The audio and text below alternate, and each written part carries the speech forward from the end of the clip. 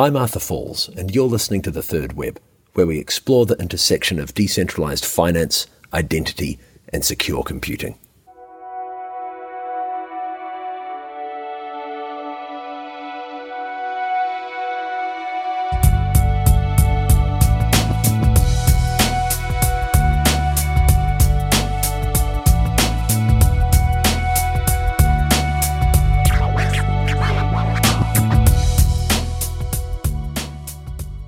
In 2015, I interviewed Jack DeRose about Colony, his autonomous platform that could track contribution to a common enterprise and reward tokens representing stake in said enterprise. 3 years and 2 private betas on, we hear from Jack about his experience building a system to revolutionize the way we work together. Part of what makes Colony fascinating is to see the enormity of the events that have taken place in the years since its conception, and how in spite of these events, the process of product design has proceeded in a linear and systematic fashion, uninfluenced by the white-hot speculative market. So we call Colony a platform for open organizations. What we mean is that we're providing tools to enable organizations to run via software rather than paperwork. The majority of stuff that goes on within an organization currently is kind of all backed up by legal agreements. But what Colony enables is things like ownership, division of labor, decision-making, seniority, all of that kind of thing, dispute resolution, to be encoded in smart contracts rather than having sort of being bound up in informal rules within an organization. So this really is the ultimate vision of Nick Szabo's conception of smart contracts, right? I think so, yeah. I think it's one of the best possible use cases for smart contracts. How does a platform like Colony, how does that bear on the future of work, or what kind of what vision of labour does that presuppose?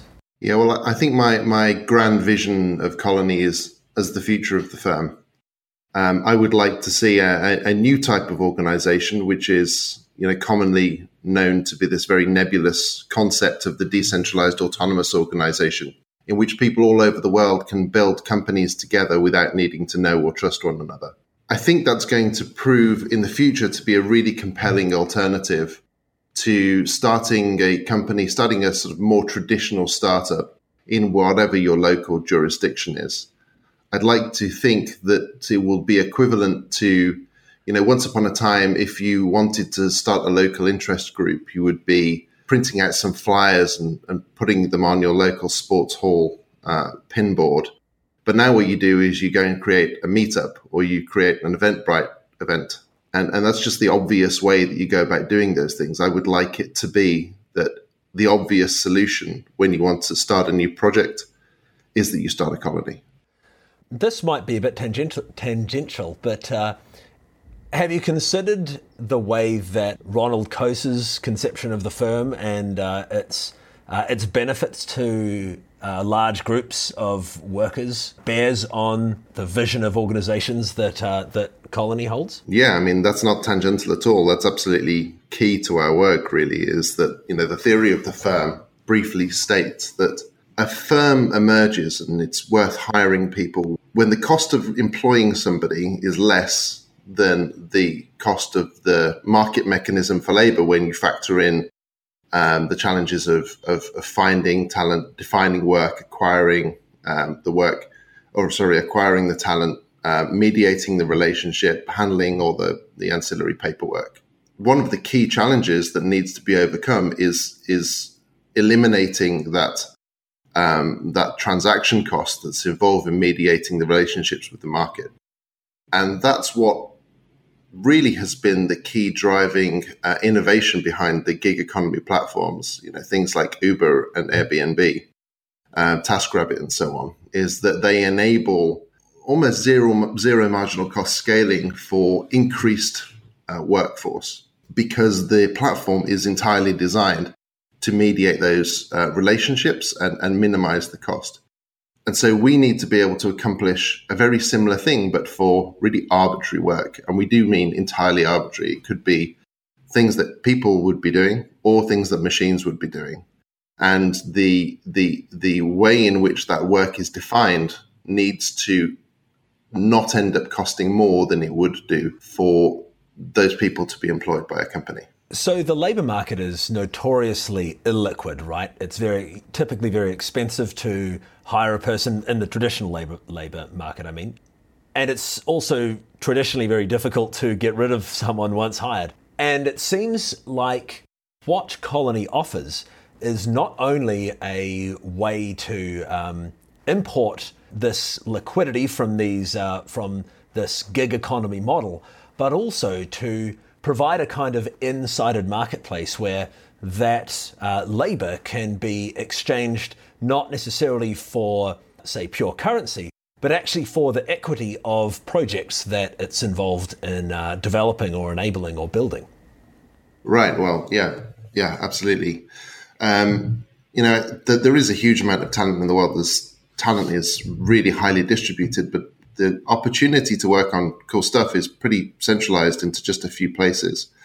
And I'd hope that having the world in which to play opens up a lot of opportunity for organizations to attract that great talent. It seems in the sort of the most strongly left-leaning side of our space, there is this notion that profit is a really dirty word. That's something that I really reject. I mean, I think profits are absolutely necessary for organizations. That is what allows companies, allows organizations to do bigger and better things and have more of an impact on the world. And it's become problematic as a term because our expectation of what profit means is that will all accrue to the few people who are sat at the top of the pile. And I think that DAOs will enable that to be more fairly shared between everybody according to their merit ultimately. And that is really the functionality behind Colony, is to distribute the benefit, the revenue of an organization proportional to the contributions of the individual, not simply to this notion of shareholders, which doesn't really exist within a colony. So just for this kind of almost administrative purposes, could you please define DAO? That's a very good question. And I think, in my view, actually misusing it. And I think that everybody else is misusing it as well. A long time ago, Vitalik wrote a really good post, which I still think is accurate. And in that case, a DAO is defined as being a predominantly machine-based network of agents which are undertaking some action autonomously. And that's where the A in DAO comes from. And humans are kind of sat on the outside providing some services to that network. Those could be things like bandwidth, for instance, or electricity, or scaling up the number of nodes in the network. When we're talking about DAOs, and we only really use that term occasionally, both because we think it's a bit of a mouthful and it's used incorrectly, we really only use that term because it's the term that everybody else is using, and it allows us to more conveniently get the point across. But actually, it's what we're doing, and I would argue what anybody else dabbling in the same areas are doing, is actually probably called DOOs, or decentralized organizations. So those are things where there are people front and center, or machines primarily controlled by people as potentially single nodes, that are being coordinated by smart contracts or coordinated by machines, but the predominant activity is by people. With that defined and that vision laid out, what is the experience or the user experience of using Colony? So Colony is a project of two halves. We're a developer-focused protocol and various other developer tools that enable people to build all sorts of other applications or indeed integrate Colony's functionality into their applications, whether that be sort of as a pluggable governance solution for dApps, which we think is a really key use case. But we're also building our own fully decentralized application as well. And we think that that sort of fully decentralized component is absolutely critical. And it's the approach that really all applications building on top of, or applications issuing a token at least should be following. And in that case, it is really intended to be a very generic project management or task management application, which allows work to be defined, which allows people by doing work to acquire reputation for the specific type of work that they've done. And that's broken down into a couple of attributes, skill and context. So it could be that the skill would be JavaScript, let's say, and the context would be some specific project within the organization. Because we believe in decision making, which is ultimately the goal for acquiring this reputation. You need both to be able to demonstrate the expertise that you have in the skill itself and the context in which you've deployed that expertise. So if you do have those things, then that enables you to actually direct the resources of a colony towards work that needs to be done or decisions that need to be made, which sort of overlap with the skills that you have. So that becomes like a very direct way of people permissively controlling an organization. And it's something we call, or not we call actually, but other people have called lazy consensus. Consensus is assumed unless people disagree with it. And that brings in the dispute resolution mechanisms. So it is always possible for somebody to disagree with something that somebody else has proposed should be done or is indeed being done or has been funded. And they can do so initially by having a conversation, one would hope. But if the other person does not agree with the dispute that's being raised or is perhaps just being belligerent, that dispute can be formalized into an objection. That is done by placing a stake down to sort of back up your objection. The counterparty can then match that objection, and then it will, and only then will it go to a vote. And that is a reputation-weighted vote within whatever area of the colony it is that dispute is being brought to. And that's kind of what will resolve it. But by and large, we believe that in the ordinary running of an organization, things should be able to just get on. And people who've demonstrated that they do good stuff and can be in some limited way trusted should be able to just get on and do it. And we shouldn't be having to resort to voting all the time. What is the experience of building a startup in the decentralized application space been like for you? I mean, Colony is one of the original Ethereum dApps, as they say. Yeah, absolutely. It's been probably our experience is different from people starting to build dApps now because we have been kind of fighting with the technology shifting under our feet. Well, since the very early days when we started working on it. The tooling has improved a lot, but it still leaves a lot to be desired.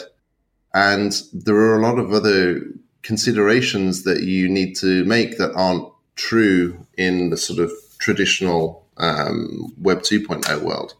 So if you're trying to build a completely decentralized application, and that is, in some sense intended to have a business model, there are many factors, as I say, that aren't applicable in the sort of normal rent extracting world.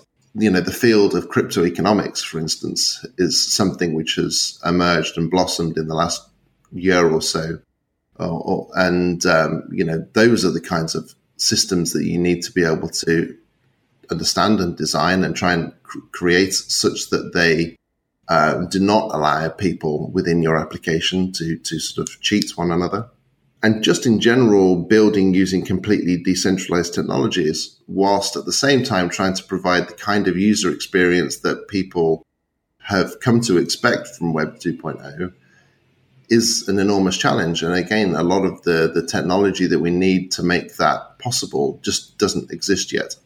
So I think that probably explains why there are so few applications have actually made it out onto mainnet. Certainly complex, large applications like Colony have not made it out onto mainnet so far. Recently, you held a Colony hackathon. Can you tell me a bit about what your experience was with that event and what it taught you about the ecosystem and what kind of cool applications you saw being built?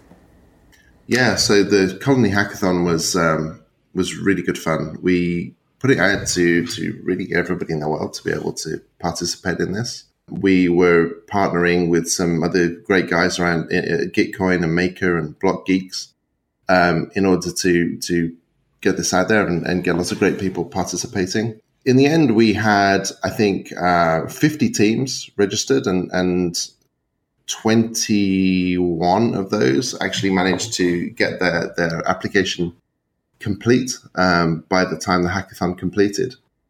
And there were some really, really cool projects that ended up being submitted.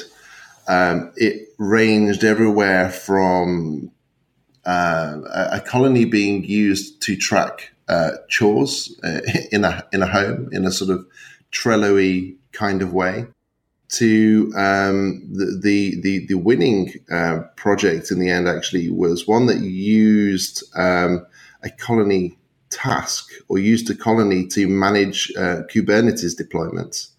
Which, a lot of the judges really loved. And a number of these are still being worked on, which is really exciting. And they're kind of moving on to carrying on with the same project in other hackathons.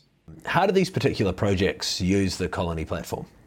So they're building with the Colony JS library that we've developed, which makes it a lot easier for people to start building with Colony and using the smart contract network that we've got deployed on Rinkeby. And they are using some or all of the functionality which is contained within that deployment, which is currently primarily around creating tasks and managing those tasks with permissioned administrators, and having the people who have done the tasks earn some reputation for it. So those are the primary things that they've been able to use. And the really cool thing about seeing the hackathon take place is that even with that relatively sort of slender early functional set, the range of different kinds of things that people have been doing with it. So why have there been so many or such a long kind of private beta process for Colony? Because I know it's been going for years, really. Is this to do with mainnet limitations? It's been down to user testing largely. We haven't wanted to create a huge amount of hype around stuff because it just doesn't seem, I don't understand the point if you're not trying to issue a token. So it's far more helpful for us to be able to be running quiet private tests, getting people using it, figuring out what works and what doesn't, and iterating in the background. And that's really what we've been doing over time, and just learning about what customers want, such as there are customers. I mean, that's a very strange word to use, actually, when you're talking about completely decentralized software. But nevertheless, that's the process we've been going through. And also, there have been a lot of technological limitations. I mean, it's until recently that even by our own efforts, it's been impossible to have a completely decentralized application. And that really has been more than the last year. We have been actually working on things like a decentralized database along with the guys at OrbitDB to make it possible to provide people with a good user experience rather than using only decentralized technologies, because otherwise you have to continue to be leaning on client-server architecture for some components of it, and that was just not acceptable to us. On that subject then, of customers, what is the revenue model for Colony or for yourself? So as a company such as we are, our revenue model is precisely the same as anybody else who works in the Meta Colony will be, which is that the business model is entirely baked into the Colony network. There will be a Colony token that will be launched perversely after we've gone live. on mainnet, and that is that is used to stake into tasks. It is used to participate in the reputation mining client, because we have a sort of off-chain computation or verification game system that computes reputation updates, because these are too gas intensive to happen on chain. And perhaps I should backtrack to explain a little bit about what that means. I talked a little bit before about reputation being really the thing that gives people decision-making control in a colony. But also importantly, reputation decays over time. You need to keep doing work in order to maintain your reputation. Otherwise, it will just decay away. And that is something which updates every hour for everybody. And of course, you could never realistically do that at any scale or at a reasonable cost on Ethereum as it currently stands. So instead, we have this off-chain computation system that does that. So if you want to perform that mining function, then you need to stake Colony tokens in that too.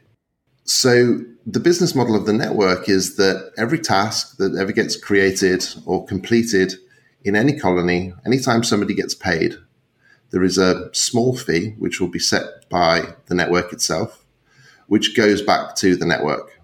It will be set by the meta colony, I should say. And so that goes back to the meta colony. Now, we think of tokens as being one of three kinds. So you either have colony token, currencies, which we currently think of as being Ether and DAI, and you have really any other token.